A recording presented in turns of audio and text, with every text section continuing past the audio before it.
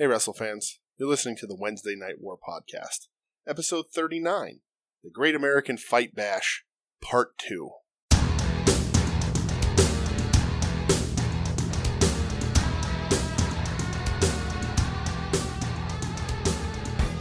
What's up, Warheads? Wednesday Night War Podcast, episode 39. I'm DJ, sitting here with Brett. Brett, how are you? I am fantastic. Good. How the fuck are you? I'm sniffly. I'm going to try and, my allergies are a mess. I'm going to try and keep it off the show this week so you don't hear this every 5 minutes. Yeah, terrible. But sniffly ass bitch. We got the second week of PPV on free TV. Oh, look at you. I said that last week. You're coy. I coined that phrase. So we got that to talk about. And what else we got to talk about? We got some news to talk about. Do we? All right. Cody Rhodes is a coward. Just lean right. That's my news. Cody. I mean, it's not news. Everybody should know that, right? Cody Rhodes is a coward. It's common knowledge. Yeah. So Eddie Kingston put out a video of Eddie Kingston put out from a show. Cut a promo saying he wants the challenge for the AEW title. He wants a challenge for the NWA heavyweight title. He wants to wrestle Jack Sabre Jr. Yeah. That's like the Gilbert equivalent of Zack Sabre Jr. It's the Jimmy Jack Funk of the Sabre family. That's what I like to hear. And so rightfully so, Twitter kind of blew up like, "Hey Cody, like AEW signed Kingston. It's sort of a shame that you haven't. Yeah. Give him this shot. He's one of the best out there and has been consistently the best." And some people had come out and said he's the best promo. I retweeted it from the show account. I love Kingston. Yeah, I think Kingston's a great promo and a great wrestler and could bring something that AEW doesn't have, being like a legitimate tough guy. That's not like 6'10", not that Lance Archer's not a tough guy or Brody Lee, but like somebody who is sort of the size of the guys in FTR, but not a giant human baby. Well, it's that he's believable. Yes. Yeah. Consistent, talented. A lot of guys have sort of, like Santana and Ortiz, for example, kind of got the spotlight on them being associated with Kingston in TNA. Conan was in that feud with him, and Kingston did all the talking. Kingston carried that feud. It's the only TNA guy I've watched since Kevin Nash has been in the company. So, Big Kev. But anyway, so Cody then came out and was like, "I'm hearing everybody," and somebody was like, "Kingston's the best promo on the indies," and Cody was like, "Is he?" And it was like, "We're listening, blah, blah, blah." So then I responded to him and I was like, "Listen, pal," I was like, "don't even pretend like you don't know who Eddie Kingston is or how good Eddie Kingston is, or don't pretend that you don't think he's a good promo. It's unbecoming. It's bullshit. And most of what Cody Rhodes does is bullshit. And so he's a coward. Until the day he puts Eddie Kingston in there for that title, Cody Rhodes is a coward.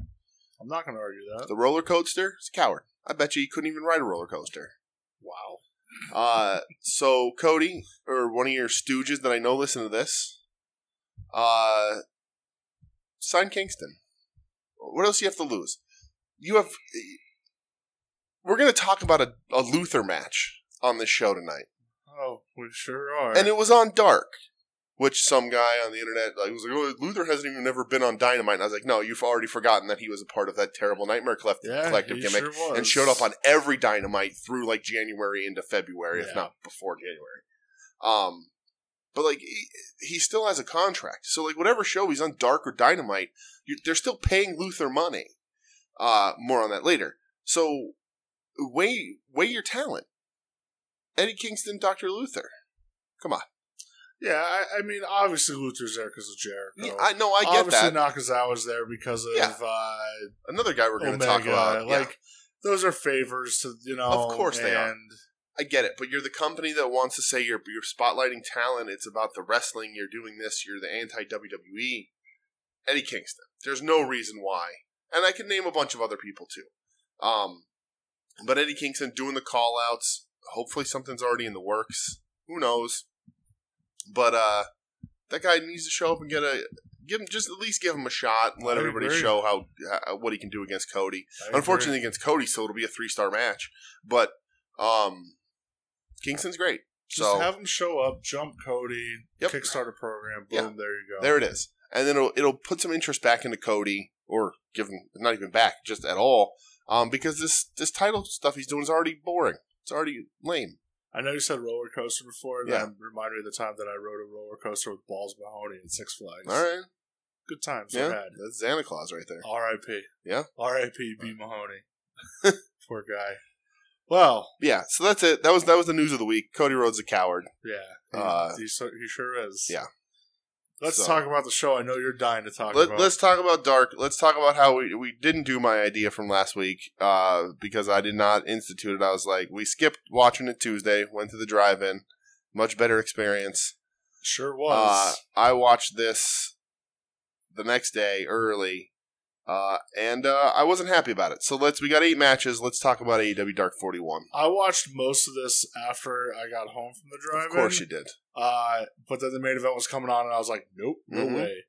But the first match, Shawn Spears versus the debuting Brian Pillman Jr. Bulletproof Brian Pillman Jr. Yeah. Blind. Yeah, like, why...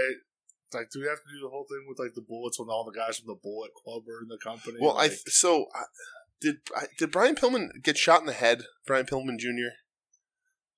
What? I swear somebody online was like, he got shot or something, and that's why he's bulletproof.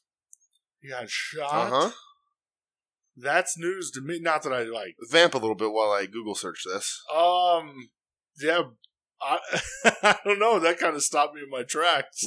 I love Brian Pillman. Brian Pillman Jr. is a thing, but I love Brian Pillman. Big fan of the Loose Cannon. I respect you, Booker Man. Ooh. You know, that ECW promo where he shows up is still one of my favorites. Where he's going to whip out his Johnson. Oh.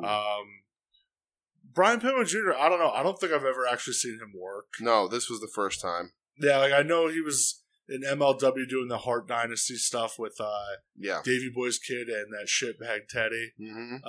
But I never actually seen him work a match before, so I had no idea what his style was going to be coming in. Yeah, I can't find anything. There is an article here about how apparently MLW issued a statement on his appearance, and Pillman's like, yeah, I'm pretty much done with MLW because of this. Well, yeah, there was a thing that came out like during the week where somebody asked for the release for MLW, and then they released a DM of Pillman asking them, how did you get your release? Yeah. So, who knows? But yeah, the match itself goes like 5 minutes. Spears wins. He tweeted himself, I may have lost my AEW Dark debut match, but I took a steel slug straight to the head and got back up to fight again another day. Yeah, because he's talking about after the match with the steel and the glove. Oh, well, there you go. Did they do that in this match? Yeah. Oh, see, I wasn't paying attention because it was Jan Spears. Yeah, so... Okay. So no shots to the head, sir. Okay, I don't know. Well, because his name's Bulletproof, and I saw that, and I was like, okay, whatever. Yeah, weird. I don't know. That is weird. Yeah, okay. But yeah, Spears wins. I don't know. I didn't think they did the glove gimmick in this match. They did after the match. Oh. Yeah. Fast forwarded. Pillman Jr., whatever. Yeah, I don't care. Yeah. It wasn't good. Like, the way I look with Spears, he's a perfectly serviceable wrestler. No, he's not. Yeah, he's fine. Like, he is. He's okay. But, like, I'm not going to go out of my way to be like, man, I should really check out the Shawn Spears match. Like, he's at the spot where he's at, and that's where he's going to stay, I think. So, yeah, moving on. Big Swole against Raish Chanel. Oh, god damn. Let's talk about this match. Goes 7 minutes. Swole wins. So here's what happens. I'm gonna mention this. So a friend of the show, Jenna, watched Dark and was like, "Why am I watching this live?" And then during whatever match she was watching, was like, "She can't wait for a rant from me." And then I watched this. I'm like, "What match could it be? It could be any of them." There's a lot of candidates. So this one, Raish Chanel, which Taz could not get right, not at all. Versus Big Swole. I mean, it was way too long, right? Was this Raish Chanel's first match? Yeah, kind of seemed like it. Super nervous. I think the nerves just got her. It just the timing was way off. That just looked just completely inexperienced. I'm not going to rag on her necessarily, but it was a terrible match. Oh yeah, it sucked. It was like just so many miscommunications. It looked like she didn't even know what to do at points. She didn't bump for the finish, which I thought was super weird. Yeah, it was just bad. Like she took the Dirty Dancing and didn't bump, and I was like, "What is going on?" So yeah, it was god awful. Yeah, and that stinks because Swole is, was, and we'll talk about that later too. It didn't bump for the finish. It was just a bad match, and I know that Ray Chanel has deleted her social media and stuff because of the backlash, which stinks. Damn, like people went after her, and that sucks. That's really stupid. She had a bad wrestling match. That's nothing to bully anybody or chase anybody off. I will, allowed like we did to say it sucked, and she looked nervous and very, very inexperienced. Yeah. But you don't go to anybody and be like, fuck you, at Ray Chanel, you piece of shit. So it was real bad, the cesspool that is Twitter. Yes. It wasn't the worst match on this card. It certainly wasn't. So we'll talk about that next. Almost. Almost, because before this, there's a backstage sit-down interview with your favorite tag team of all time, the Nightmare Sisters. The Nightmare Sisters, yep. Yeah, so... Floor's yours. Go ahead. Why don't... Let's keep lowering Dustin Rhodes to this level. Let's not get the guy who's endlessly entertaining in the ring. He's an older guy. Maybe he doesn't want to be in the ring all the time. But you know what? He looks better than anybody else on that roster. And now he's just doing like weird, goofy like run-ins going, don't you break my friend QT Marshall's heart. Yeah. We're family. Focus on the Nightmare Sisters. Yeah. You guys are great. Yeah. We've had 2 matches. Yeah. Terrible. One can only hope that this gets so bad again that they also just wipe this one out. Like, don't ever pay this off either, and just keep like that becomes Brandy's gimmick. Is that she comes up with new gimmicks every week, and they just slowly shuffle her to the side and just say, "No, you're just back to coming out with Cody. I'm sorry, but you're literally not good at anything else." It's rough. Yeah. Let's talk about the next match. Oh, holy shit! This had to be the match that Jenna was talking about. I was trying to time it up, and yeah, I think it was. It has to be. Frankie Kazarian. There's 3 really good possibilities on this card. This has to be the one. Frankie Kazarian. Going up against Japanese deathmatch legend Luther. Yeah. So this goes about 7 minutes. Kazarian wins. Yeah, he does. Good Lord. All right, so I got some questions for you, Brett, that I need help. I need answers to. I'm with it, brother. Okay. Question the first. Has Luther always had bloody handprints on his ass? Yes. Okay. Didn't notice that? Yes. Okay. Question B. Was Kazarian ribbing him by making him do all those flip bumps? Part of it was like, is Kazarian just trying to blow him up? It's got to be a rib, right? Like, he's got to just been like, blow him up. He probably like huddled behind like Daniels and Scorpio Sky. Was like, yo, I want to make this guy look like an asshole. And one, Luther doesn't need help in that regard. But he had to have been ribbing him. Because, like, the first flip bump, I was like, oh, Luther can't do a flip bump. Nope. And then there was, like, 8 of them. And he's taking Rana's and, like, the worst arm drags I've ever seen. Yeah. It was a disaster. And then, 3 minutes into the match, 3 minutes is generous, Luther moved into slow-mo. He got blowed up, and it was 20 steps to across the ring. It was slow-mo Irish whips. It was everything. It was almost as if he was wrestling a comedy match in slow motion. He was moving that slow. There was a point where it was like the Kazarian fire up spot. Yeah. Where Luther was throwing his right hands, Kazarian would block. I'm like, what are you doing? They were the worst. The slowest fucking and looping. And there was no bend at the elbow. No. It was like the big, like the bear brawlers ones, but like it was just so bad and so slow. Like they had to have been like, we're going to fuck with this guy, and we're going to make him look like garbage. Yeah, it sucked so bad. It's terrible. This is easily the worst match I've seen on a dark. Yeah. It's terrible. And there's been some terrible matches. This is probably number 1, and there's 3 good contenders on this card for that. This was a horrible match. And it was really fucking bad. We make fun of Luther, like... part of me feels bad ragging on shit all the time because I want to be positive about wrestling. This was bad. Like, this is so bad. Like, go watch it. Like, that's how bad this was. Yeah. Like, Ray Chanel versus Swole was bad, and I feel bad about it because Rach was clearly, like, out of her comfort zone. The later one was just bad also, but, like, this one was so bad. And, like, Kazarian's not a bad wrestler.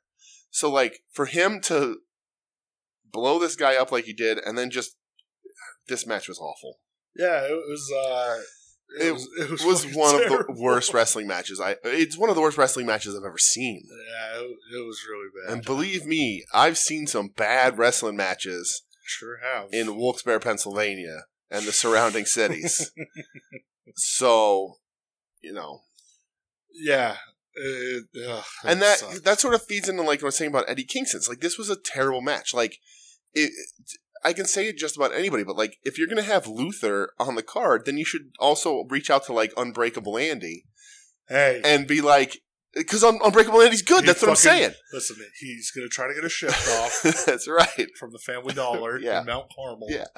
All right. So, like, but seriously, like, fucking rules. He does rule. So, like, that's an upgrade with Luther. And I get that he's a friend and whatever, but this match was atrocious. Yeah. Kazarian looked terrible because of it. It just shouldn't be on TV. No, it was really fucking bad. I mean, 8 dark matches when there's no crowd. Dark matches are pointless when there's no crowd anyway. So, like, just don't. Like, this isn't necessary. And, like, Kazarian's lucky he didn't get hurt because Luther was done protecting him at all. Had stopped getting stuff all the way over. Like, it was just a disaster. Yeah, it sucked really bad. Yeah.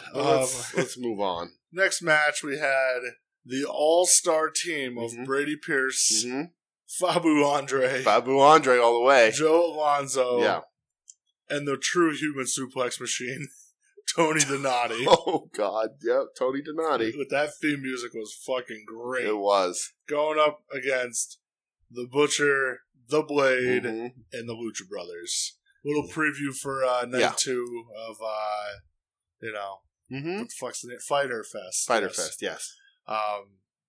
3 minutes, you know who wins. Yeah.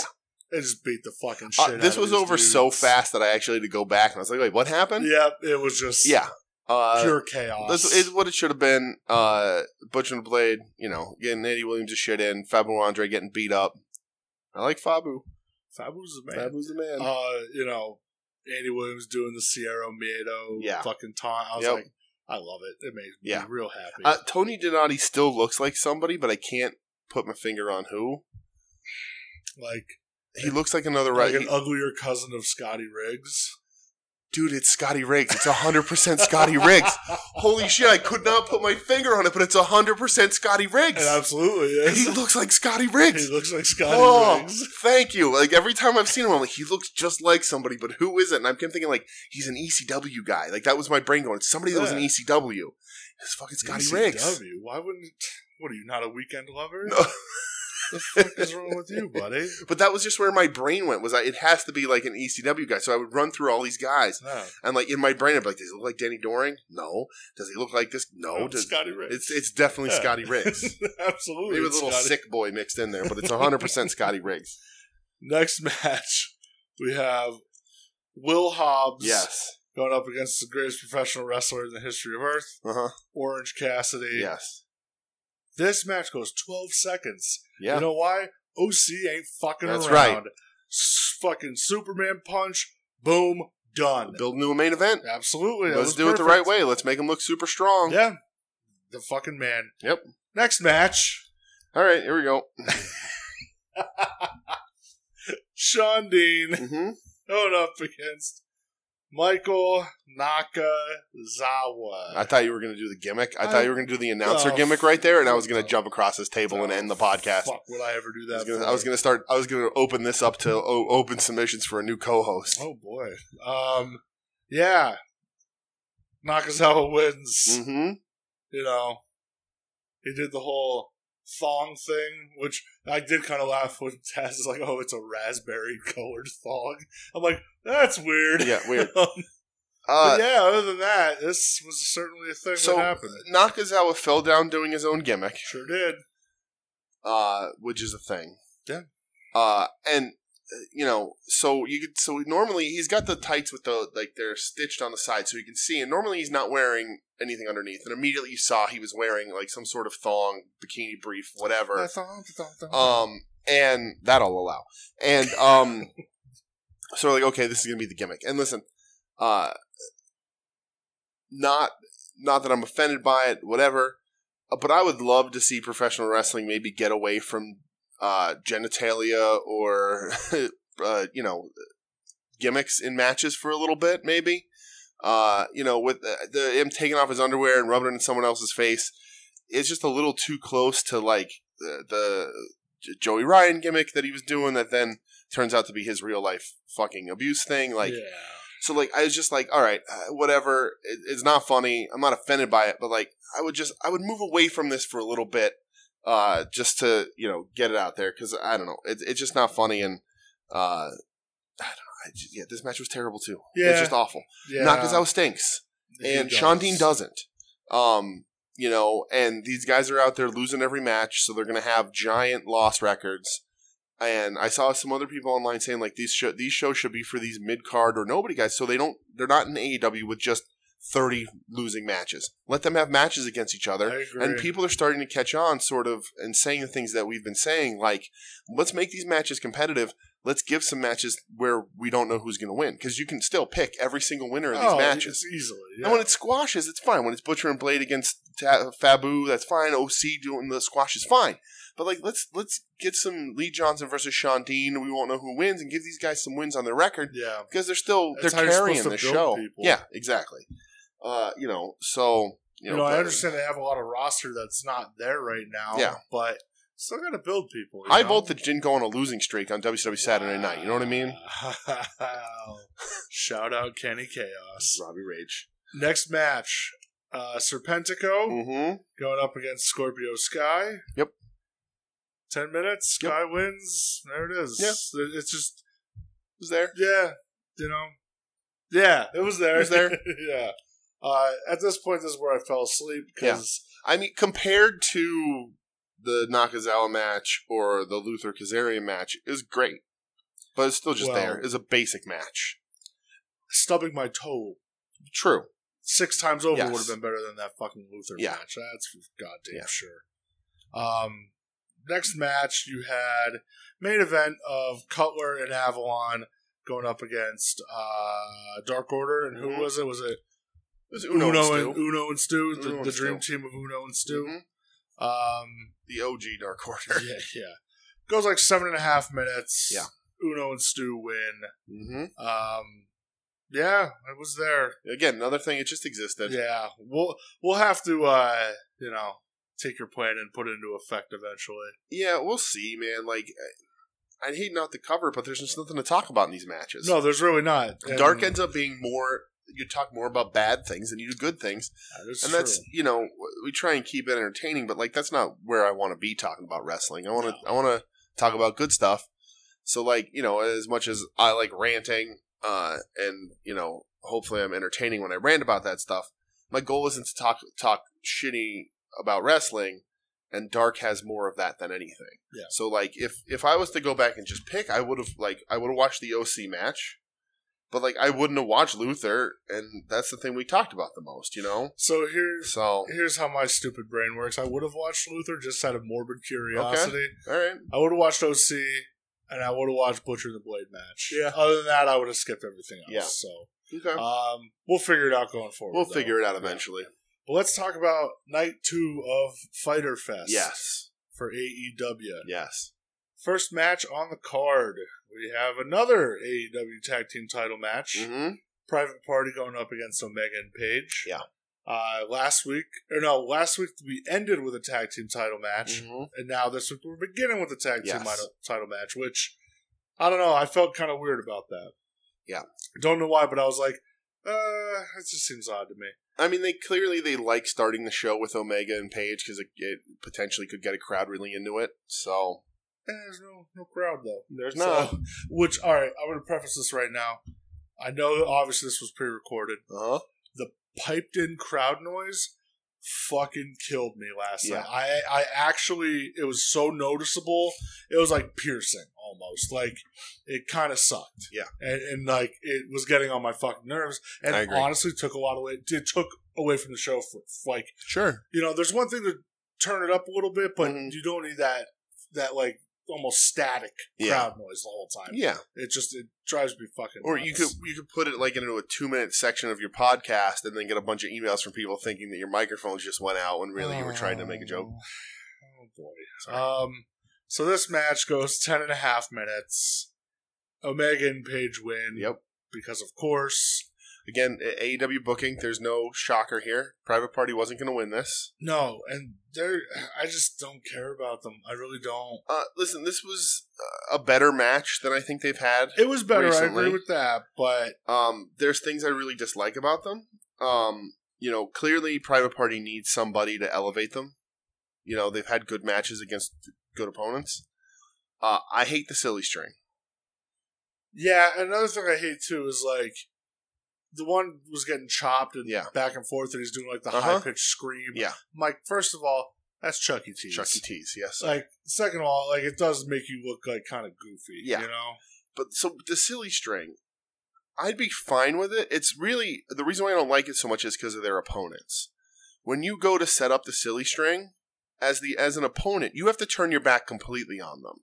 Because if you throw them and you watch them do the silly string, then you can just run and shove them both off the apron. Yeah, that's all you have to do. You have to do it and turn around. You can't see them.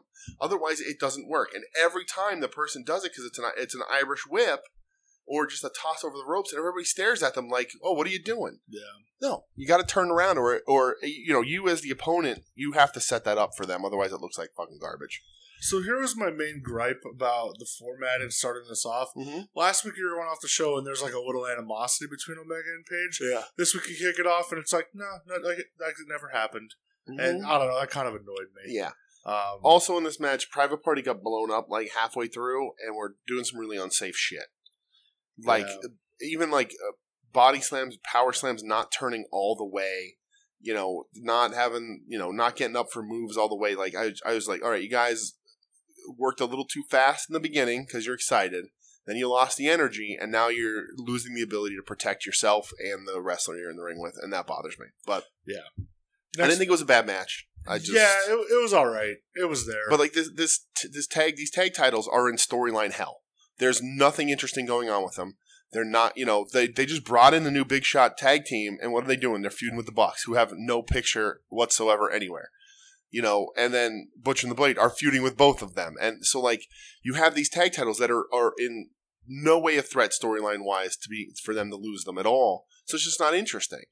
If they lost them to the Best Friends, that can create a whole lot of interesting things. Sure. But the fact that they can't decide what 1 week to the next, like you said, if they want Omega and Hangman to be fighting, and there's just storyline hell. There's just nothing to do with them. Yeah. It's boring. And so the tag team division isn't focused on your champions. It's focused on the Young Bucks and FTR. And I guess lots of people give a shit. I don't give a shit. I want your titles to matter. I agree with that. You need to build the titles. Next match, Joey Janela going up against Lance Archer. Mm-hmm. I don't even know how this feud started. It just kind of did. Whatever. Beat somebody up. Sonny Kiss got beat up by Archer on the way to the ring. Yeah.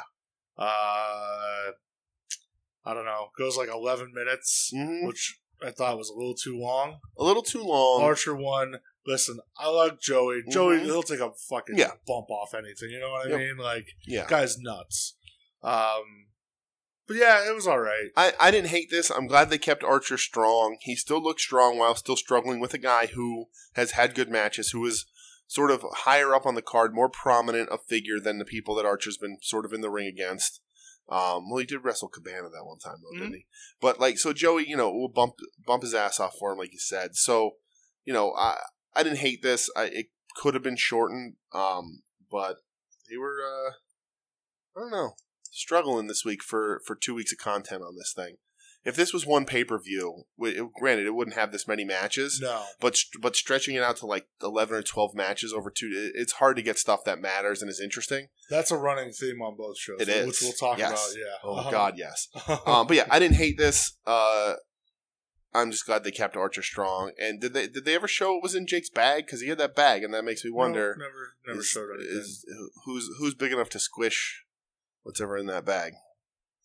Nobody. They don't have like a big old fat guy. They gotta find a big old fat guy then. I agree. We go to a video of Darby.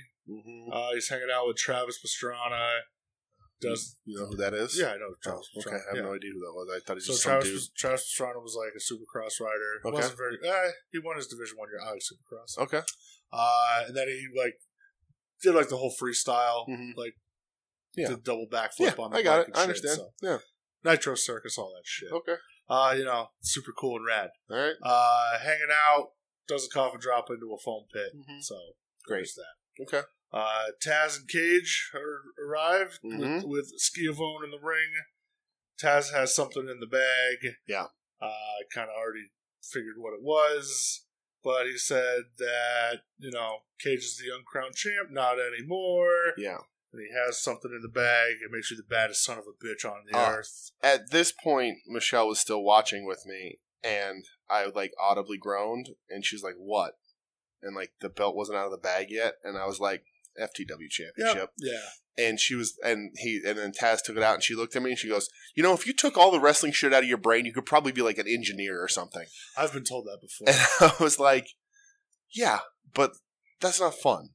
No, it's not. So, but yeah. So Brian Cage, FTW champion. Taz is like, "This is renegade shit." Yeah. I'm like, well, not really. Renegade shit.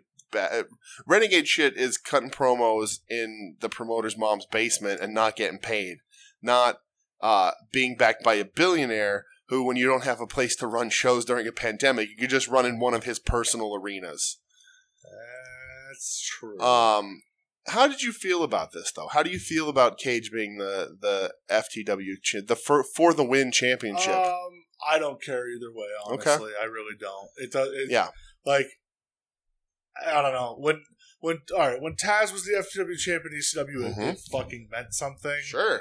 This means nothing. I just don't care. So when I was watching this, I was interested in how you felt because I have fond memories of Taz, and I think Taz is very good in this role. Taz has been killing it. But this thing, like I said, I audibly groaned when I knew what he was taking out of the bag because ECW nostalgia is flat to me now. Yes. I love ECW. Same. When I was a teenager or younger, going to shows at the Kingston Armory, staying up really late to watch ECW TV, I loved ECW. And ECW's window of goodness is very small. Yeah, I feel like that 94 to 97 range was like the golden era. Yes, that's when it was great. Yeah. But now in 2020, after what Paulie did to the name, then what WWE did to the name, then what WWE continued to do to the name, then what TNA tried to latch on to and do to the name. ECW nostalgia does nothing for me. So, and I don't know how much of the modern audience is like, FTW championship. Who cares? Like, what does it mean to anybody? It was a Taz gimmick, and it was good. So, and I saw someone online last night. Yeah. Like some AEW stan who was like, this is a prestigious belt. I'm like, no, it's not. I'm like, it's a fucking Taz gimmick. Yeah, and Taz handed it to him. I love Taz that era. Yeah, me too. Like, he was a murderer. You asked me that era who was my favorite ECW wrestler. It was Taz. I loved Taz. But yeah, like, it was Taz's. Like, it was funny when Sabu had to wear it. You know what I mean? Like, that was fucking funny. And like, it does nothing for me. I'll tell you what, though. You made a great point. Like, I'm with you with the ECW nostalgia. Yeah. Specifically when I tweeted about it and a certain vanity search and Dudley fuck, right? Had to respond to me because I'm like, oh, cool, it's 2018 and we have the Sandman and Ring of Honor. Yeah, like, I don't fucking care. And that's another thing. Like, TNA Impact is running, Rhino, and God love Rhino. I love Rhino with all my heart. It's the man beast. But like, Dreamers, like in main event stuff there. There was I saw wrestling. All the like articles came out and they were like, Bully Ray's Ring of Honor contract expires. Yeah. Who's he going to sign with? Who gives a shit? Yeah, that's where I'm at. Like, honestly, God bless some of those dudes. Yeah, but I don't fucking care. But Bubba Ray's relevancy, it will extend beyond ECW because they did have very good run in WWE. But, like, even then, even their last run wasn't great. So, like, we're talking a decade or more ago, people. Like, so, like, nostalgia is a thing. I get it. But, like, as someone who lived through as much of ECW as I could when it was happening. Saturdays on Prism. Who has those fond memories of that stuff. The nostalgia's dead to me. And so when this came out, I was like, okay. I mean, Taz is just handing it to him. It means nothing. There's no build to it. Yeah, I don't give a shit. It means nothing. And then when Brian Cage loses the Moxley, does it just go away? Was this something they were planning on doing, or were they did Taz bring this out because they have to stall for the 2 weeks because Mox and COVID? And I'm just like, but it's not it doesn't look like the original FTW belt. It's a new belt. No, it is the original. Is it? Yeah, it might not be the original, but I think it's the second version of it. Okay, the second version of it. But it is because the plates and stuff are a little different from if you look, the plates are a little scraped off too. So, yeah. Well, but either way, like, you know, it's just Tony Khan loves ECW. Yeah, and Tony Khan's a money mark. So yeah, I just don't care either way, honestly. Yeah. I'll tell you what, though, things I do care about this next match. Mm-hmm. The Lucha Brothers teaming up with the Butcher and the Blade going up against FTR and the Young Bucks. Mm-hmm. So this fucker goes almost 16 minutes. Mm-hmm. To my surprise, sort of. Okay. Lucha Brothers and the Butcher and the Blade get the win. And I say to my surprise because no team turned on each other. Right. That's why it's to my surprise. And I was like, if they're smart, Bucks or FTR, because they were doing all the one-on-one stuff, like the Buck team with an FTR guy, doing the double team moves and stuff, that one would cost the other one the match, and that would lead into the feud. And when it did cut to commercial at the end, FTR was getting back in the ring, but they didn't mention anything afterwards. Yeah, so that was a weird commercial cut at the end. So I was shocked too, happy. That's awesome. Yeah. And maybe they'll just spin it out of like, if you tried harder, we would have won kind of thing and build it from there. But they could have done a little bit of like somebody cost somebody the match. The match itself was fucking bonkers. Yeah. It was crazy. It's exactly what I figured it was going to be. People are saying match of the year. Ricky Morton's tweeting about it. And people are attacking Ricky Morton. Ricky Morton's like, this is great. Don't you ever attack Ricky Morton. Like, people are like, Ricky, this is mud show bullshit to like all the Cornette people. And Ricky Morton is like, wrestling evolves. You have to evolve with it or not be involved. And Ricky Morton was just like, this was great. He's like, I love this match. And it's not my kind of match, but who am I to go against Ricky Morton? Ricky Morton's doing Canadian Destroyers. Right? Like, so. Tanahashi Man. Yeah, lots of people talking about it. It's not my particular kind of match, but for what it is, it was very good. For this kind of match, it was great. Yeah, if you go into it going, all right, this is just going to be nuts. Yeah. Then if this was the kind of match I liked watching, then it would probably be my match of the night. Yeah, like it's like that PWG style, just insane shit. So little things. One big thing that bothered me is that I don't know which one was which. I think it might have been Harwood. I don't remember which one. But one Buck and one FTR guy fucked up a Pentagon spot with Pentagon and Andy. And I'm going to break it down for you. Okay. Are you going to bust out the telestrator here, Taz? Yeah. So, Pentagon backed into the opponent's corner. And it was the spot where Pentagon was going to pick the one guy up and sort of throw him forward, and Andy was going to grab him for like almost like the magic killer. Yeah. I don't know what the hell he calls it, but it's not the magic, but like half the magic killer, whatever. So when Pentagon, to get the running start, backed into the opponent's corner, the one guy from the FTR grabbed him. And I get in his mind, he's like, well, I'm here on the apron. If you're in the corner, I need to grab you or it looks fake. And Pentagon maybe should have thrown an elbow to knock him off. But he grabbed him, and Pentagon half turned around, not expecting it. So then his timing was off. So then when he ran forward and got the buck, and he was kicking the buck. Pentagon was going to do the Ray Phoenix had the buck like in like a tombstone position with his head between his legs. He was going to run and kick him in the head. And then he did that, but then the buck didn't lift his body up after the kick. Didn't sell the kick up. Just sold the kick without moving. So then Andy Williams had to bend down and lift his head up to throw him on there. And it was just this whole thing where the timing got messed up from that start, and then the buck didn't sell right, and just the whole thing got all messed up. And I was like, ugh, guys, come on, like, help each other out. You know, and like in my brain, I'm like, oh, FTR's like, well, the rules matter and psychology matters so much, and the luchas don't tag in and out, and it's bullshit, blah blah blah. So I got to make this look as real as possible. That's great, but when it affects the flow of the match, you're the problem, not those guys. Yeah, I was laughing because, there's the spot where everybody was talking about it. You know, the wild Canadian destroyer to the outside, and they're like, oh, like. One of the dudes from FTR didn't get hit and had to sell. This is probably eating him alive. Yeah, like, right. Sometimes you just have to go with it because it's pro wrestling. And then I was also laughing because somebody compared the one Buck to, they're like, oh, he's like the most purebred athlete like in AEW. And someone's like, motherfucker, Ray Phoenix is in that ring. Like, like Ray Phoenix can go circles around those dudes. Out of these 4 teams, I like 2 of them, and they were both on the same team in this match.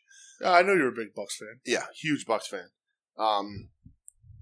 But yeah, so again, it was crazy.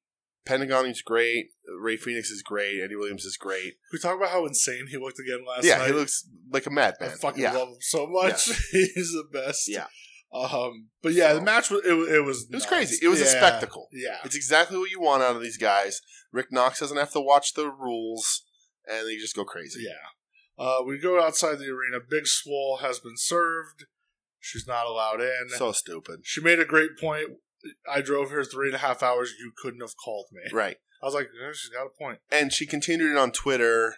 And tweeting at Tony Khan because Tony Khan released a statement on Twitter about it and was like, we couldn't let that go.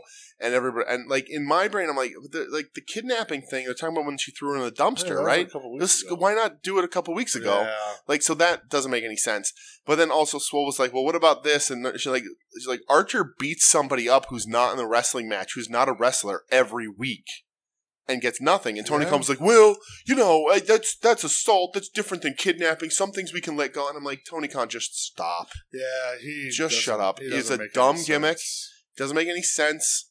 And like, if you were going to do it, you should have worked something into the beginning of the show or something where then she gets served so that she's out and then you can still do it. But like serving her for something that happened like 3 weeks ago where we've already seen Swole wrestle a bunch and take part in shows makes no fucking sense. Yeah. Because Britt Baker petitioned you, so Britt Baker has this power and nobody else does. It makes no fucking sense.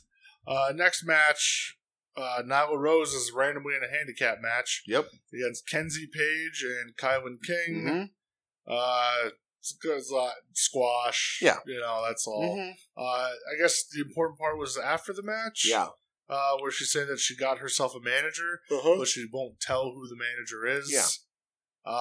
Because much like with the Dark Order, it could be one of 3 people. It just depends on who gets out of their contract in time. I don't know who the manager will be. I kind of had a theory. I was like, oh, maybe it'll be like Awesome Kong, and Awesome Kong mentors her. Ooh.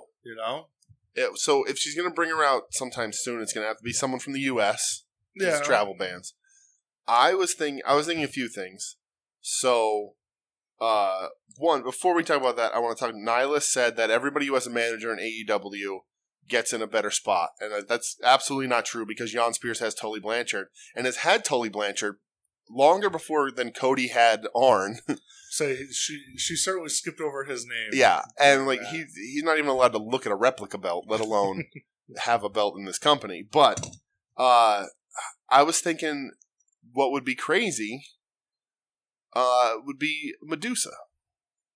Yeah, there you go. That'd be kind of cool. Right? And not that they necessarily have to do a woman as a manager. I just think it makes more sense in the women's division. But yeah, like a Medusa or... That's Harvey Whippleman up too. Oh, I don't know. There you go. But I guess it could also be Awesome Kong. Yeah, who's maybe like a physically sort of, can't. Unfortunately, I thought she was going to have a good spot here, but is physically a little too worn down. Yeah. But can come in and sort of get Nyla to a place, teach her how to be a little more stronger style, a little more bruising. Yeah. But I don't know if she can talk. Like I imagine as a manager, you also want a mouthpiece. Not that Nyla's a bad talker, can talk. but you want a manager to also be able to do that. And I don't know how much Awesome Kong can. That's but true. Medusa would be really cool, I think, because it sort of twists the knife on WWE a little bit. It's a recognizable face. Maybe Vicky Guerrero. It's going to be Vicky. Maybe. It's going to be Vicky. Because I know she's very into AEW. It's going to be Vicky. Maybe Vicky. Yeah. When you said, like, twist the knife, I was like, oh, yeah, maybe Vicky. So we'll see. Yeah. Has WWE let go any... She's not on a contract with no, I know that, but like anybody else, like manager type that they've let go recently? No. So, yeah, it's going to be Vicky. Good call there, partner. Could be Vicky. Backstage to go, Colt Cabana's getting looked at. His whole side of his body's bruised. Apparently, that's real. Oh yeah, definitely. I was like, "There's no way they did makeup that good." Like that's that's a hematoma. Disgusting. Yeah. Ugh, that is awful. Yeah. He's cleared to wrestle though, so there you go. Sure. Which leads us to the next match. Mm-hmm. The Dark Order featuring Mr. Brody Lee, Stu, Colt Cabana, going up against SCU. Yes. This goes 12 minutes. Mm-hmm. Dark Order and Cabana get the win. They do. It's the classic Brody Lee takes care of everything and says, go ahead, Cabana, you could have the pin. Yeah.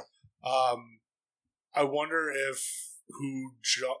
Because did they say how Cabana got hurt? Was it, he got thrown into a guardrail on Dynamite or something? But I think that was it. I was like, did somebody jump him? Because if so, it's Brody Lee jumping. Did he get jumped into the Dark Order? Yeah, you know what I mean? Like, that's what they're doing. Sure. So, but it's like, hey, you got the pin. This is to make you feel good. This is to show you, hey, we got you.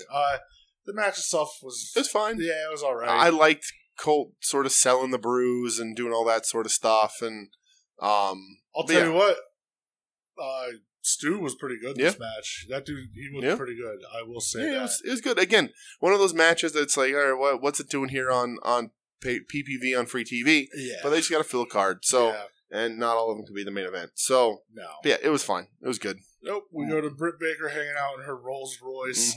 Swole shows up in a disguise where it's clearly her. Yeah. I don't know. She's literally just wearing a mask. Yeah. So what? Which everyone should be wearing, and they're not. I agree. Did she throw a piece of paper at her, or she knocked Rebel's hand into Britt's face or something? She knocked Rebel's hand into Britt's face. Broke her nose, and whatever. It was a thing that happened. Yeah. So. This was a miss. Like they haven't been able to nail this down quite yet. Britt's been fine. Honestly. But they're little things. The little details aren't matching up the way they needed to make this really set everything off. So, all right, let's talk. All right, NXT. You're fucking nuts. First match, Candice for what? Main event time. Yeah, we talked about it. Dark Order, Colt Cabana versus SCU. Oh. All right, well, then we just won't talk about it. Okay, let's main event time. Yes, main event time. Chris main Jericho event of your life right here. With Santana and Ortiz going up one-on-one. Yeah. Against Orange Cassidy. What you've all been waiting for. What I've been waiting for. What you've been waiting for. As Joe Sposo tweeted last night, with a tear in my eye. In my eye. This match goes almost 20 minutes. Yep. Chris Jericho won. He did. Our man did not prevail. He did not. But as they say, sometimes when you lose, you win. Yep. And last night, that was a win for all of us. Listen. I can't even say too much about this match. Because it was great. You know, they started hyping it during the week. Yeah. Jericho saying this is one of my favorite matches. In his 30-year career. They put out a little video package yesterday showing little clips and quotes, and Orange Cassidy's was like, yeah, it was so good, I still can't believe I was even there. Yeah. Funny. Which kind of scared me a little bit when they started doing that, because I'm like, they're just doing this to jack the ratings, which I totally get. Sure. It's what the ploy is. But god damn, did this deliver. Yeah.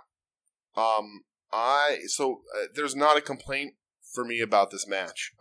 If I could change anything, it would obviously be OC winning, but I'm fine with him not winning. He looked strong as shit. This is one of those matches, and I say it all the time on the show, like, where does everybody get at the end of the match? Who's where they need to be? what did it do for everybody? Because you have to at least advance one person in a match, or it doesn't matter. And they did both. OC looked great. Yeah. And, I mean, I was on my couch, then off my couch, then screaming, then, fist pumping, just like, here it is. He's going to do it this time. Just 2 count, 2 3/4 count after 2 3/4 count. I'm like, he's got him. Holy shit, he's got him. He's got him here. A roll-up. He's going to beat him with a roll-up. It was great. I was texting our friend Joe Sposto from At Odds with Wrestling, soon to be named network.com. And, Orange Cassidy has a special place in our hearts. And we were just like, what a great piece of business this was. Yeah. It was a really good wrestling match where neither guy didn't do any more than they had to. Yep. And it was perfect. Honestly, worthy of the main event, worthy of the build-up, worthy of the hype. And Jericho was there to work. And you get Jericho who doesn't want to work. You get Jericho who does want to work. Yeah, Jericho had his working boots on. And Jericho in Japan, you got Jericho who wanted to prove something and wrestle over there. Yep. You don't always get that. No. And even Jericho who doesn't want to work is still knows how to wrestle and has enough experience to put on a match that won't be terrible. Jericho liked being in this match. He wanted to wrestle this match. He wanted to make sure that OC looked good and strong. And they both come out of it for the better. Jericho gets the win, but you can question how, is he going to be able to keep up with these guys for much longer? And OC comes out as a guy who got sort of pushed from the lower mid card, build up a little bit, but got pushed to a main event of what is essentially a pay-per-view and delivered 1,000%. Showed everybody why he belongs to be there. Showed everybody why he's as good of a fucking wrestler that he is. Yep. That he's one of, if not the best out there currently.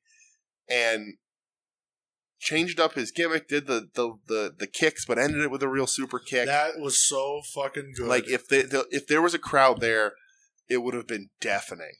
This was one that would have been Hogan Rock levels of crowd reaction. This was one of those matches where I'm so fucking mad at the world, right? Because there was no crowd. Yep. There was another match we'll talk about on NXT where I felt the same fucking way. But this was one of those where, listen, I had a smile on my face the whole fucking time. Yep. I watched NXT first just for the purpose of the show. Obviously, I watched the second, and it's still I just had the biggest fucking smile on my face the whole time. Me too. Just the fact that Orange Cassidy is in the ring, main eventing one of your bigger shows of the year against Chris fucking Jericho. Right. Say what you want about the guy at this point in his life and his career. It's one of the best. That's still Chris Jericho. It's one of the best. That's the man. Yep. And he still do a lion salt. Yeah. My one regret was he didn't do the Lion Tamer. Yeah, I wish he would have done it, but hey, whatever. He almost did it. That's wishful thinking. He didn't do just a basic crab like he kind of turned it into. It was sort of there for the second one, right? Because he got out of 2. Yeah, but yeah. So, Orange Cassidy busting out some dope moves. The splash to the outside, the springboard. Yep. Whatever the fuck they call it, the Stun Dog Millionaire or whatever. Yeah. Oh my god, it made me so fucking happy. Yeah. It was so great. That dude deserves the world. Right. And I couldn't, I'm still holy shit, that happened last night. Right. And so it's this match that was super hyped and lived up to everything it needed to be. And I know a lot of people saying that the 8-man was match of the year and one of the best matches, one of the best 8-man tags they've ever seen, this and that. Right? Great. Again, not my kind of match. If you like that kind of match, and I liked it. I was entertained, but it's not. I was entertained, It's never going to be my favorite thing because this is not the kind of thing that I like, but it was really great. It's just right? that car crash style. Sometimes, it works. The main event was a wrestling match that had structure and storytelling. And is just everything it needed to be. It's 5 stars. It's 8 stars if I was Meltzer. it will be on my match of the year list for 2020. I have one concern. Okay. Where do you go from here with Orange Cassidy? King of the Road match against Chris Jericho. I mean, yes, for sure. Yeah, I agree. If he doesn't continue with Jericho, no pun intended, I still think there's a lot of juice to squeeze out of that. I really do. Yeah, I think that they could work more. Mm-hmm. But Tony Khan a couple weeks ago said in an interview, and it kind of bothered me a little bit. Like I think I know what he was trying to say, but it still bothered me. Best friends in Orange Cassidy. Mm-hmm. These matches and positioning on Fyter Fest were their rewards, right, for sticking, helping the company out during the whole COVID and everything. And part of me was like, I really hope that doesn't mean like, all right, guys, thanks. Yeah. But we gotta look elsewhere. Because if he is that short sighted, he's a fucking idiot. Yep. So the goddamn Orange Cassidy. The company is structured in that way where, and maybe it's because it's still within their first year and they haven't figured everything out yet, but they're still very much structured in that when you get to the main event and you don't win, where do you go? Yeah. Because Brody Lee challenged for the title, and now he's in a mid-card thing with Colt Cabana. Yeah. Like, they don't have enough going on, and they're not worried about the storytelling enough to when you're in a main event and you get there organically, and where do you go if you don't win? I don't see Jericho losing anything by losing this match. No, but I get it. But like, what? I don't know where he goes. I hope he continues with Jericho with the Inner Circle. But you kind of look around and you see that, like, you get to that main event and then you sort of cycle back down to the bottom. Patterns. Because the main event, what they want, because of who runs the company, is Cody main eventing with his random matches. And then the tag titles aren't there, but the Bucks and FTR are going to be in the top of the tag division without the titles. So, like, they're still not like, let's worry about the wrestling show, but we're still more worried about our friends wrestling our friends. Yeah. And, doing that while you can. So, that's something the company needs to work out. I think Tony Khan will be an absolute idiot if he doesn't realize how much money he has and a star he has in Orange Cassidy. I agree. I know that he loves Orange Cassidy. Yeah. Like, you can tell he's really into it.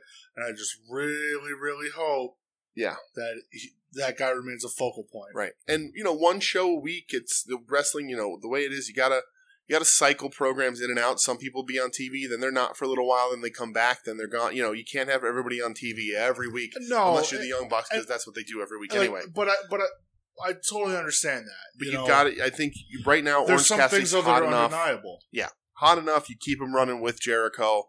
Keep the best friends involved with the Inner Circle.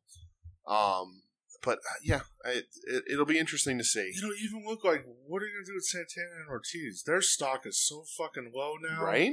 Like, after losing a Private Party, like, really? Mm-hmm. Like, Private Party? Well, and that's the same thing with the Best Friends. Best Friends lost that tag title match, so now they're back at the bottom. Yeah, logistically, that's the way it should work. Yeah. But, man, I just really hope that they keep going. But, yeah, the match was just, it was fucking electric. Amazing. But you have to, and they haven't done this yet, but you have to give OC a big win at some point. And I agree with that. This would have made a superstar out of him more than he already is. But let's get him, let's maybe we get the Best Friends feuding with the Dark Order. Let's get OC Brody Lee. Yeah, and let's get OC Archer. Give him a win against a powerhouse. Yeah, and I look at it this way too. Like, there was a problem with Darby Allin where we were saying, yeah, the guy keeps losing, but he keeps winning. But when's it going to get to that point where enough is enough? Yeah. And then I thought, what if Darby comes back and he turns heel and him versus Orange Cassidy, that'd be fucking amazing, Right. And I don't know how long he's going to be off TV. I know it's said indefinitely, but they're going to put Sammy Guevara when he comes back. It's it's tough, but I'm not gonna say what if all the time. Just gonna recognize last night It was great. It was fucking. They got stuff to figure out because the FTR comes in, they immediately get pushed to the front because the Bucks want to work with them, even though the Bucks aren't involved in any storyline anywhere because they're deciding whether or not yes or no. Maybe they're involved in the Hangman Omega thing. Who knows? But anyway, well, even like Brian Cage, yeah, he comes in and like you immediately go, okay, he's going to work Moxley. Why don't you build him up a little bit more? Right. Like I get it, he's the machine, whatever, blah blah blah, but. Like, it just kind of stunts your growth a little bit. AEW relies a lot on people knowing where these people came from and what they did in other companies to get their push in AEW. And, I mean, I guess it makes sense. It's kind of what WCW did. They didn't. Oh, for sure. He didn't build Hulk Hogan when he came when he made the jump. He didn't build the Outsiders when they made the jump. No, everybody knew who they were. Yeah, but wrestling is different now. And like, for example, me, I watch wrestling and keep up to date, not as well as I could. But like, I've never seen Brian Cage wrestle a match outside of AEW. No, I've seen him like one match. That's it. Yeah, so like, you do a little more work that way, sure. but. Anyway, that main event was great. Yes.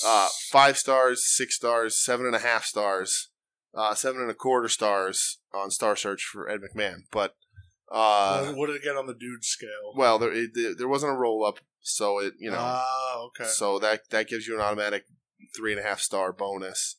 But it was great. I loved it. I couldn't love a match anymore.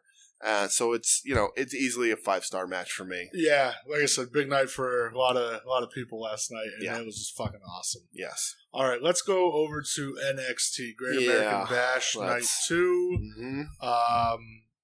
First match, we're kicking it off with a street fight. Yeah. Candice LeRae versus Mia Yim. Yeah. This went like 16 minutes. Mm-hmm. Real fucking long. Yeah. So long that I lost interest. I can't really tell you what happened in the middle back half of this match. So Candice won. The finish I thought was great. Yeah. Like that neck breaker onto the chairs. It looked brutal. Yeah. But yeah, I'm with you. Like, so I didn't hate it. It was just kind of there for me. You're at more, not necessarily an advantage than me for this because since you watched this first, like I literally got done watching Jericho versus OC, and then I have to jump right in so I can go to bed at a reasonable hour. So putting this on after that, like where I was literally like jumping up from my couch in celebration at points, I was just like, okay, like I was emotionally drained. But this was fine. Yeah, I agree. Like I don't really like care about the whole feud around it anyway. I care about Candice more than I do Johnny at this point. Yeah, me too. But yeah, it was. I'm glad they didn't wear their gear. They wore like street clothes. Yeah, which I was fine with that. Which you should. Yes. They do a preview for the main event. Mark Henry says he's going with Keith Lee. Yep. During the break, which I thought was kind of funny, the picture-in-picture, they were still laid out in the ring. Yeah. Which I was like, oh, it's a nice little touch. Gargano gets Candice and they walk away. Right. All right, here's when I start to run into my problem with NXT last night. Okay. Second match. Might be the same problem. Bronson Reed, Tony Nese. There's no fucking build. No. They just do, in a pre-show dark match, Nese kept beating up Leon Ruff, which is the guy that Bronson beat a couple weeks ago and carried out. Yeah. And Bronson had enough and ran out, and now we're going to have a match. Yep. Well, because they had to scramble together 2 weeks of programming to kind of put up against AEW. And that's the problem, because AEW did the same thing. Yeah. I said last week, a lot of these are, there's going to be repeat performers, and I don't like that. Yeah. If it's going to be like an event or whatever, and you're not running a tournament, right? It's not WrestleMania 4, how did Nese know last night to bring 2 sets of gear? There you go. That's the theory I went with. Yeah, this match, I didn't care. Well, and I thought it was a good match. Yeah. But I don't care. But I was like, why? And that's where I was. And that takes points away from it because I'm like, why? I get it. These matches happen. That's fine. But like on a show that's hyped like this with all the graphics and everything, I'm just like, why? Yeah. You set my expectations and then this happens and I'm like, okay. I mean, it would have been fine on any other NXT. But yeah, it was a good match. I didn't think it was bad at all. I think, it's probably Bronson Reed's best match, honestly. Like I was most entertained by him. And Nese's talented guy, but I was just like, I don't care. Doesn't make any sense. That's where I was. We go in the back, Robert Stone and Aaliyah, they go over to Shotzi Blackheart, who's like buffing out her tank. Yep. Shotzi says that the Robert Stone brand is a dumpster fire. Stone gets hot, brother. Launches his coffee cup all over your boy Killian Dane. My boy Killian Dane. That's what he's reduced to now. Face turn. He's going to be a face turn. Good. When he proceeds to launch him into a fucking wall. Yep. And then Shotzi runs him over with a tank, which I did enjoy. When she ran him over, and Stone literally yelled out, "Oh my God, help me, I'm dying." Yeah. So I got a nice chuckle out of that. Yeah. I don't know. I thought it was kind of fucking funny. Yeah, it's funny. Yeah. Do we want to talk about here how Robert Stone is rumored to be a shoot on Tony Khan? No, because I think that's I don't think it either. But whatever. I just think it's internet. Like, oh, they kind of dress the same. Like, all right, guys, Robert Stone was around before Tony Khan was. Well, there you go. So, Isaiah Scott going up against Johnny Gargano. This was like the whole. They built it up last week a little bit. Yeah. At least there was some build on this one. Yeah. A little bit of build that goes 14 fucking minutes. Yeah. Gargano wins. Listen, I like Swerve. Swerve's good. Yeah. I don't see what this does for him. So that's my issue with it too. I thought this match was really good. Yeah, it was. It was really good. Gargano, who I haven't been high on, this was able to remove him from all that other Gargano family fuckery and just he's got a beef. He's going to have a match with this guy because they got beef. Yep. It came out, wrestled the match. Swerve's really good. Gargano wrestled really good. I like this match a lot. Yeah. But then when Swerve lost, I was like, do they hate this guy? Because they've done nothing but hurt him in this company. Yeah, and I thought about this at our end of the year show last year. I said who's going to be the breakout for NXT. Yeah. I said Swerve. They don't let him have any significant wins or wins at all. It feels like he's almost there, but they just cut him back down. Exactly. And that's the thing. And this is the thing, again, where Gargano doesn't lose anything by losing to Swerve. No. Gargano loses, you can keep this going. Exactly. Keep the program going. But now it's just Swerve chasing the guy who is booked as stronger than him, looks stronger than him. So the chase is just like, what are you, just whining because you lost? If Gargano loses, it's like, you're not supposed to beat me. Yeah. So, they just, for whatever reason, Swerve, they don't like him. He's pissed somebody off, but they don't let him have significant wins. He has consistent great matches. I thought this match was really good, and they just don't do anything with him. It's frustrating. Yeah, he had his, weird Eddie Van Halen gear on. Yes. Well, hey. Panama. They air a video package next week, or for EO versus Tegan. Yeah. Which next week, we get EO Tegan, which good. Can't fucking wait for that. This is the point of the show where we hit the limited commercial interruptions, which TV wrestling, you give me limited commercials, I'm happy as fuck. Right.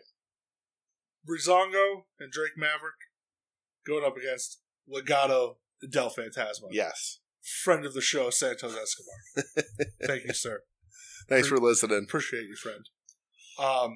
First thing, immediately that made me happy. Legado del Fantasma. Yeah. Was all wearing the same color gear. Yep. With the same pattern. That's a fucking stable. It's a stable. There they are. You got to do. You still have your little touches, though, because the line, Mendoza had the little pink on the back of his boots, you still have a little bit, your own little bit of charm. Yeah. A little character in there, but look like a group, look like a unit. Yeah. That Breezango entrance. Yep. They'd be so goddamn happy. Where they got bootleg conquistador masks. Yeah. And it was even called out on a commentary, they look like conquistadors. Yeah. Weird. They're so fun. Yes.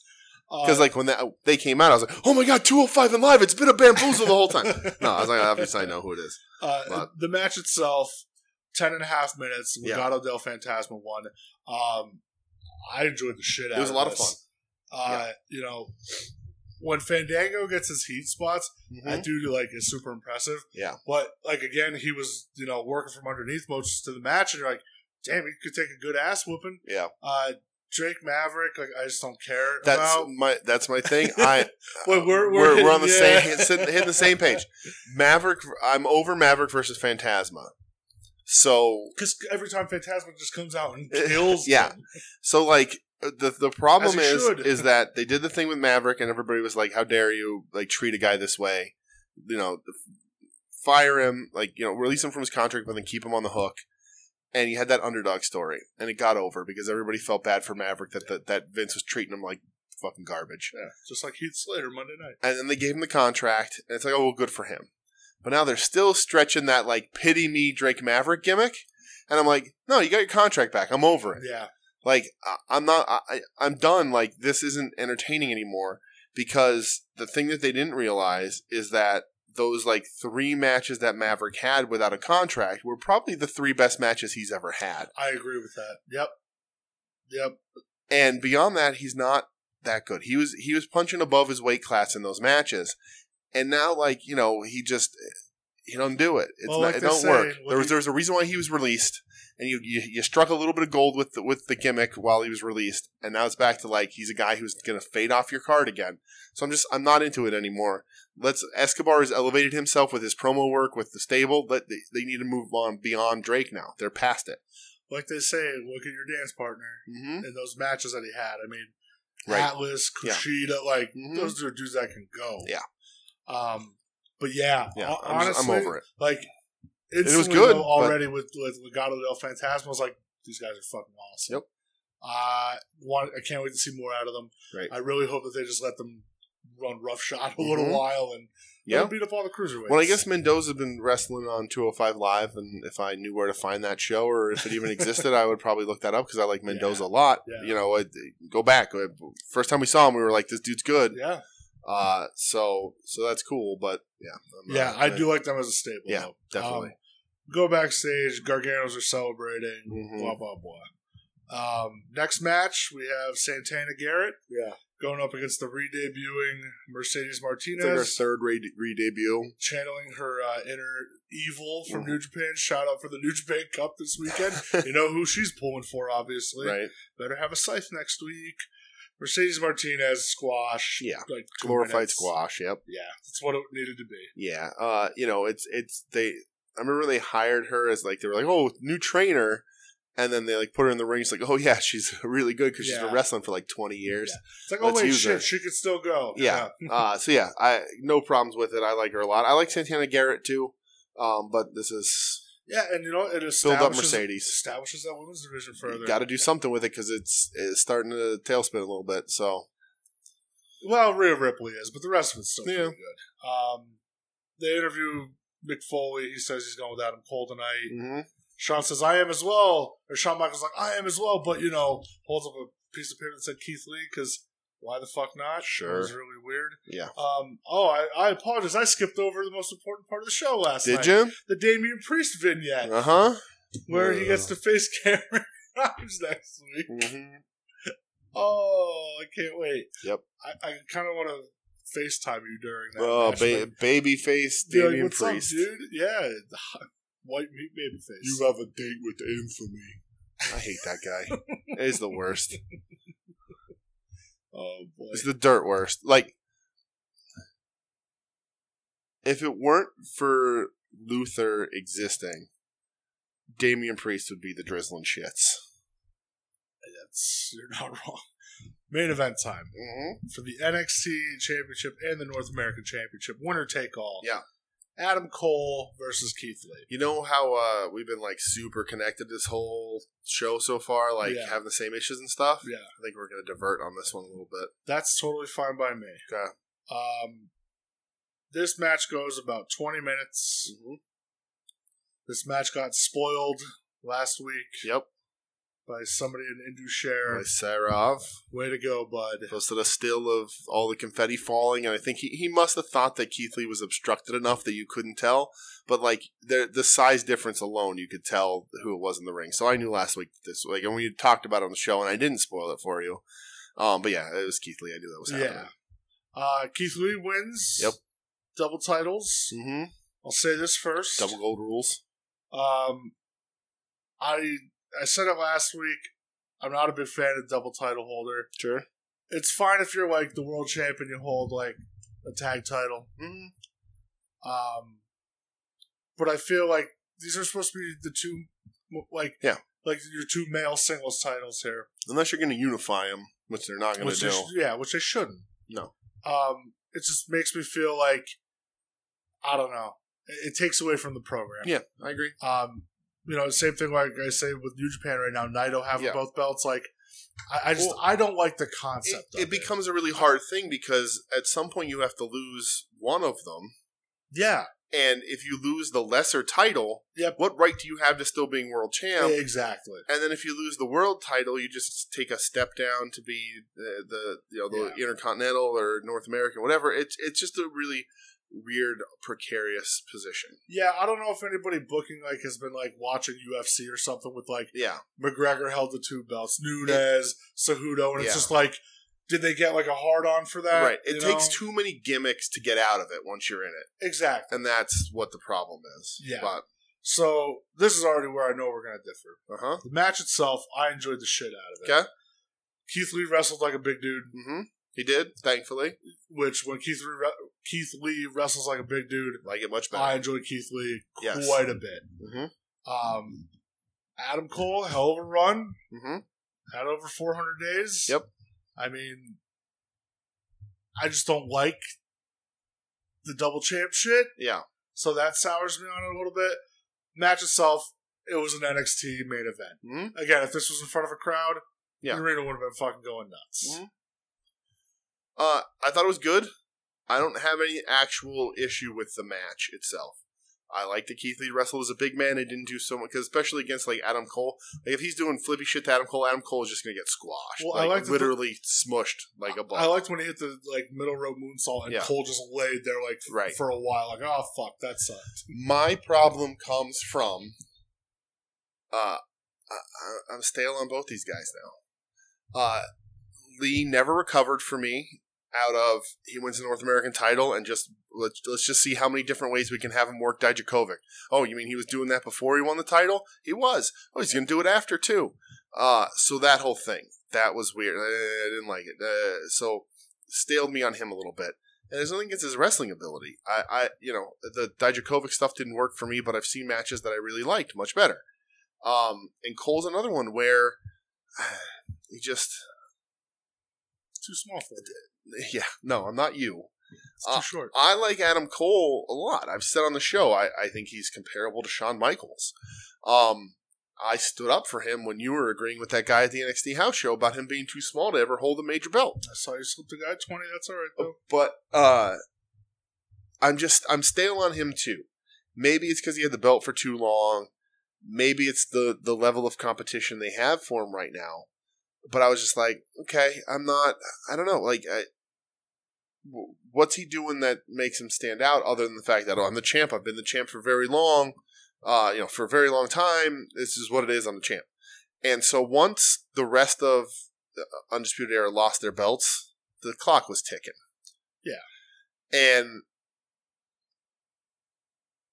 this isn't necessarily the main event I would have booked. But I don't know. I can't fix it. I don't know how to put anybody else in there because I don't know that there's anybody else that slides in that main event picture in NXT. That's what I was going to bring up. I was going to ask you, who else would you take the title off of right now? Nobody. There's nobody. I don't know who even challenges Cole or challenges Lee. Karrion, I guess, right?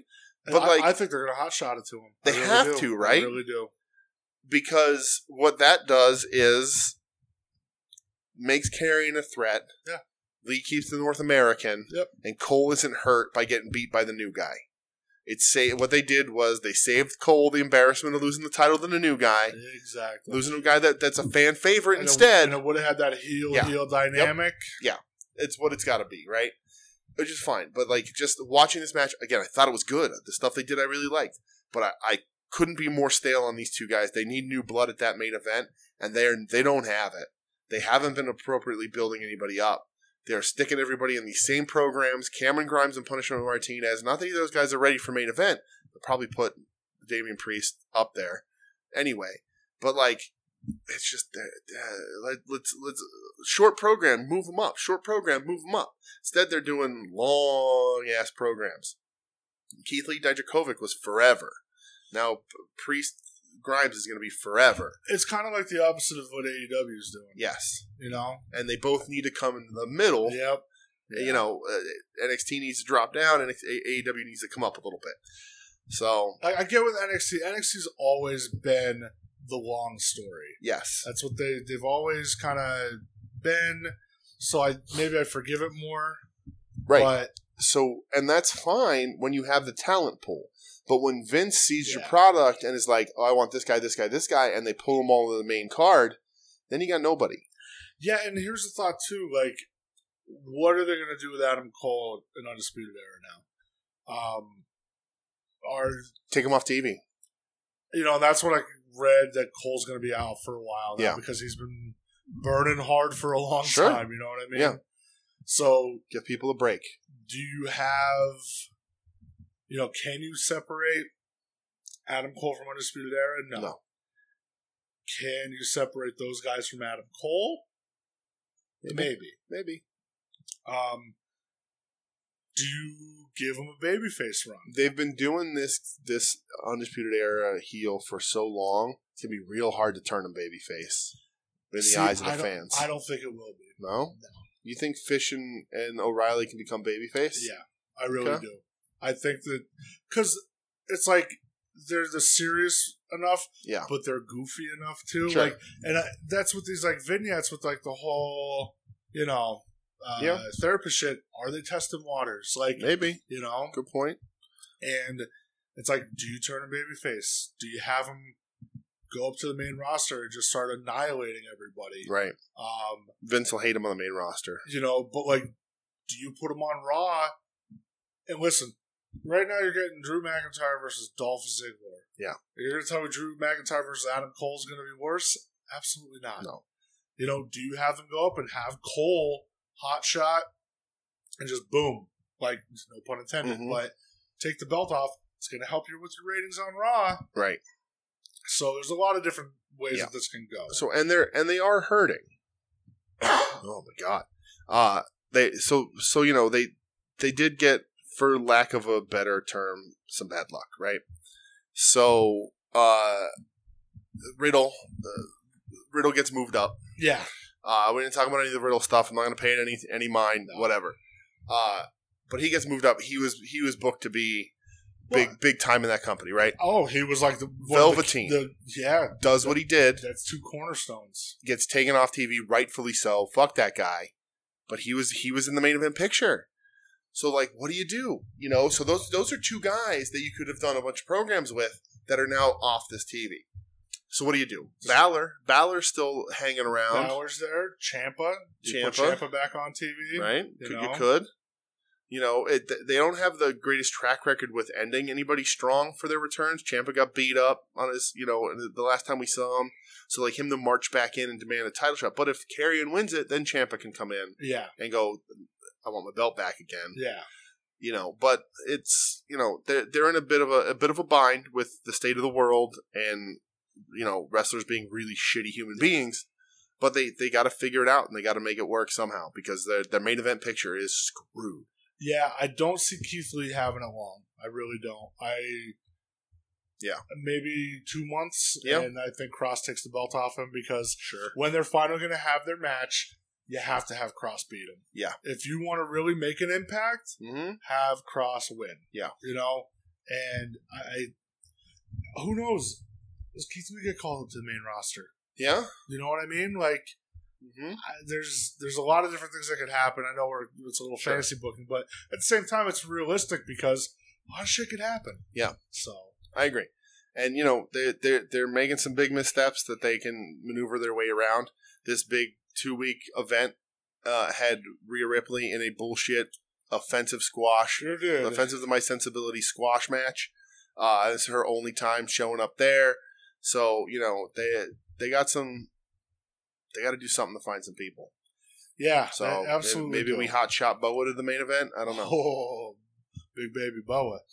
All right, so those were the shows. I feel like I don't even need to ask you what your match is. You don't. For your show overall. But I'll tell you. All right, yeah, all right. We're both going to agree AEW was OC Jericho. Yeah. All right. Yeah. NXT. Phantasma, Legado de Phantasma versus Maverick and Breezango for me. Yeah, same. I was thinking main event, but I like the more I thought about like that stable, like damn, and you know what? That's another thing. Have them take over as the heel stable in NXT. Like, do that. You can't have two heel stables running like just whatever. Right. All right. And then, so my match of the night is OC Jericho. Same. And my show of the night is AEW because NXT had a few good matches, but overall felt kind of lifeless and directionless. And AEW had that 8-man, which was really good, even though not my type of match, and that OC match. So I just thought AEW had a little bit more direction. They had their shit that didn't matter too. They had their Nyla squash and stuff. But yeah, even the private party opener I didn't hate. So I was very torn on this. Ooh. Because that first hour of NXT was kind of lifeless, but that second hour really picked up for me. All right. No commercials definitely helped. Okay. It always will. AEW, obviously, OC Jericho, amazing. That 8-man was a ton of fun. But, like, the private party match I don't care about. Yeah. The Nyla shit I don't care. The FTW stuff with Brian Cage I don't care. But I am going AEW. Okay. Honestly, simply on the back of OC Jericho. Yep. It's just, to me, that whole thing. Yeah, I was excited for. Sometimes one dream match is enough. That's literally like I was excited for Butcher Blade and that 8-man, and it delivered. But OC Jericho was just on another plane for me, so I'm gonna go AEW this week. But again, was not that far apart. Okay, all right. So where does that leave us? So let me see here. I'm putting it in. So overall, let's see. We both went AEW, huh? Season 2 totals. That puts me at AEW at 15, NXT at 11, you at AEW 13, NXT 13, and overall season down the middle, Daddy. Season 1 and 2, I am 18 AEW, NXT with 20, and you were at 17 for AEW, 21 for NXT. All right. That's what we thought. Yeah, what did the people at home watch last night? What did the people at home think? And we got a little bit to talk about with this as well. Excuse me. Oh my God. I know. At least I put a warning at the front of the show. So AEW pulled 715,000, down about 30,000 from last week. NXT also down about 30,000 from last week, with a 759. So they won. They've kept that gap. They've kept that like 40 to 50,000 viewer gap. NXT wins. That's 3 weeks in a row. Yeah, 3 weeks. So and that's great. We're in a war. Oh yeah. But what we wanted to talk about, which you don't normally talk about, is because Tony Khan went on social media and was like, "Well, we won the demographic." And did this whole rant and like reacted to people on social media saying, "Well, you're losing and this and that." He's like, "Well, it doesn't matter. We're losing in the ratings because we're winning in the demo." And then Jericho says the same thing, and they all come on and do it to back him up. And I get it. Got to have pride. Got to act like you're not losing. And again, and Tony Khan was like, "GNT doesn't care." I'm sure they don't. You're still placing great in the ratings, so it's that's fine. That's great. I'm sure TNT isn't mad, but like, when you guys are winning, you're like, we got them. They stink. We're winning the ratings war. And then when you lose, you're like, well, actually, no. I mean, they're beating us, but they're not beating us. And so it's just petty bullshit. And, it's hurting them, because if it wasn't hurting them, they wouldn't be coming out and talking about it so much. They would just let it roll and be like, we'll get it. We'll come back. Because the gap, it's been way bigger. It's a small little gap. Yeah. And I did think that OC Jericho would pull a little more than it did. And maybe the individual segments it might have, but it was 2 strong main events. Yeah, and, those FTR dudes are fucking crybabies. Yes, they are. They were crying again last night because somebody said something about their new logo and they fucking flipped out. Oh, really? Yeah. The For the Revolution on the back of the jacket? Yeah, someone said it looked like Trish Stratus's logo. And they got all pissy. Sure. Because they have fragile Because egos. they're giant babies, yeah. But I will say, I was on Twitter before we started recording, and I saw the one said, like, basically about the ratings thing. They go, who cares? Yeah. They go, both shows were great. Mm-hmm. Like, we watched their show after ours last night. It was great. They had great wrestling too. Enjoy it. And I was like, if somebody, like, one of those dudes can say it, like, fucking everybody else should have that mentality too. And those guys are very, like, shitty on Twitter.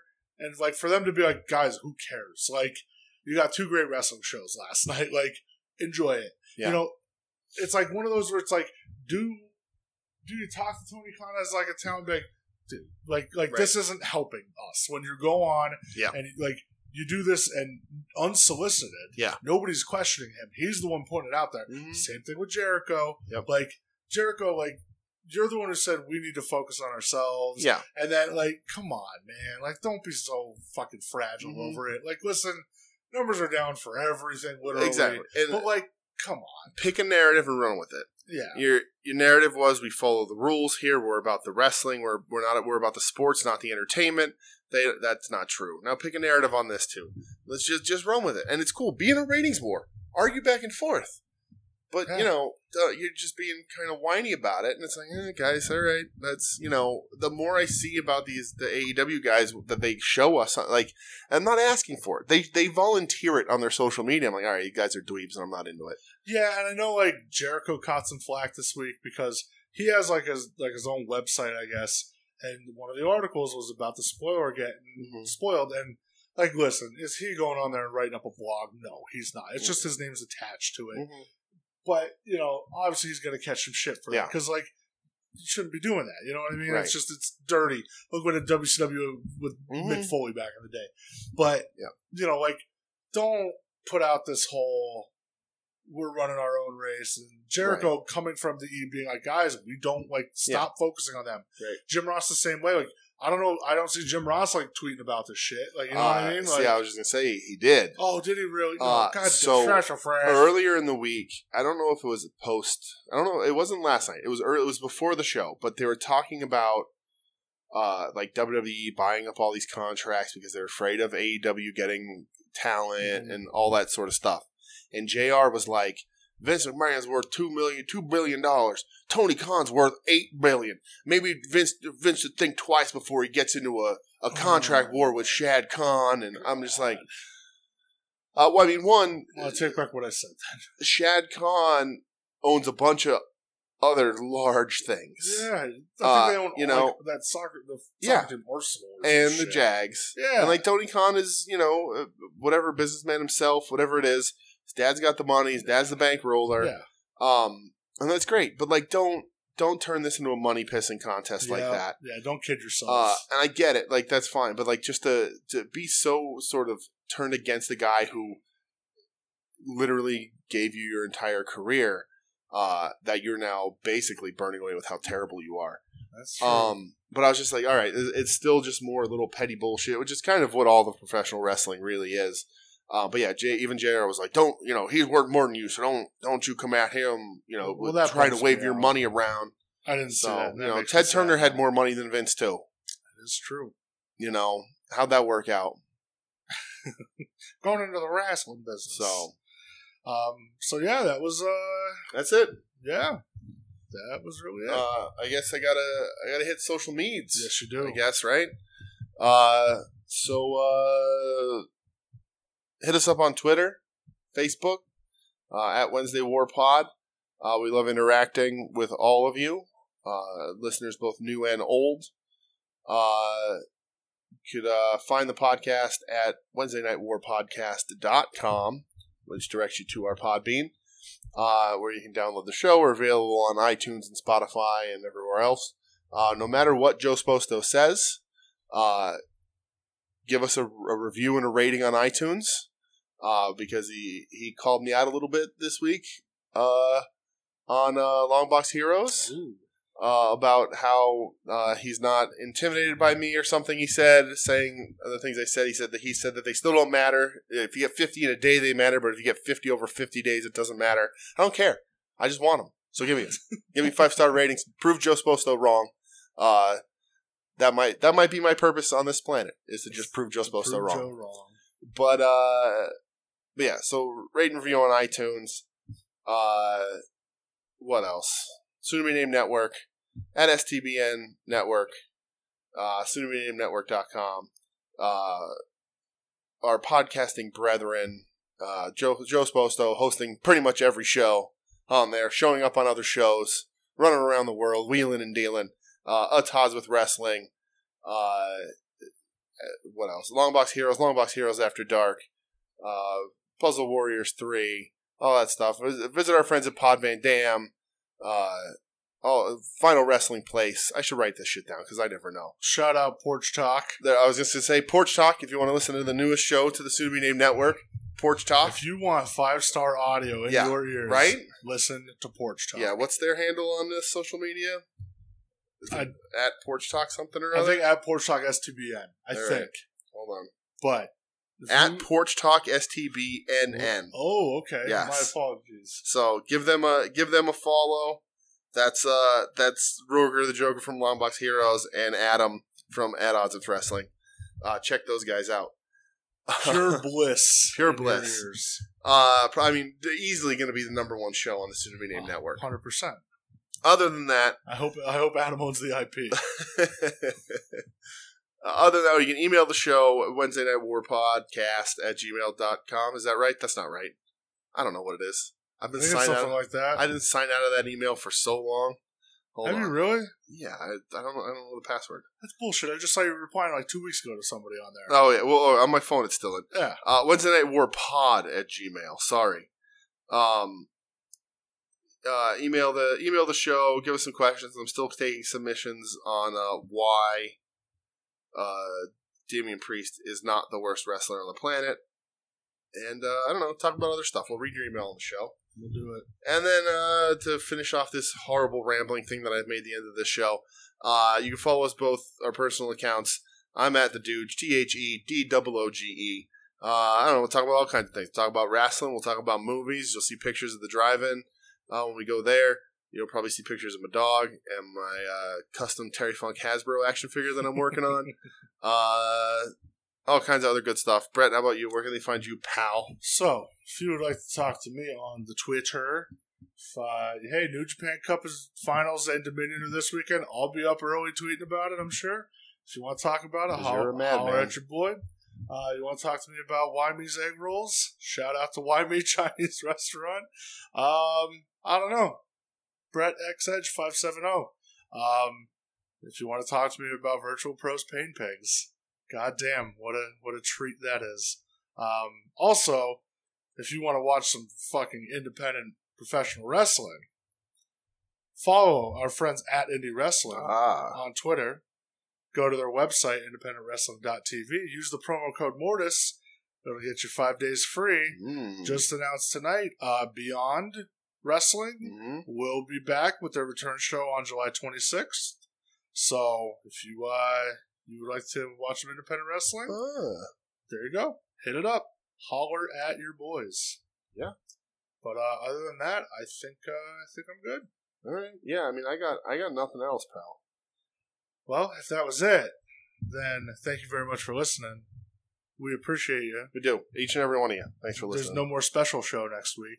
I guess it's... Oh, no. AEW's Fight for the Fallen, right? Fight for the Fallen. Another special edition show. We get Mox show. Cage. So there we go. But anyway... Wait, if Mox beats Cage, is Mox then FTW champion? Also? You would think, right? And have another 2-title holder? Why the fuck not? It's all the rage in wrestling right now. Why not? All right. So, we'll talk about that next week. We sure will. Thank you, everybody. Pro Wrestling. Let's go.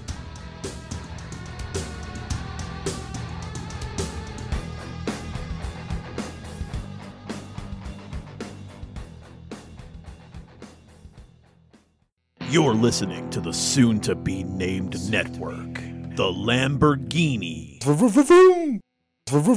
of podcast networks. Knock it off, nerds!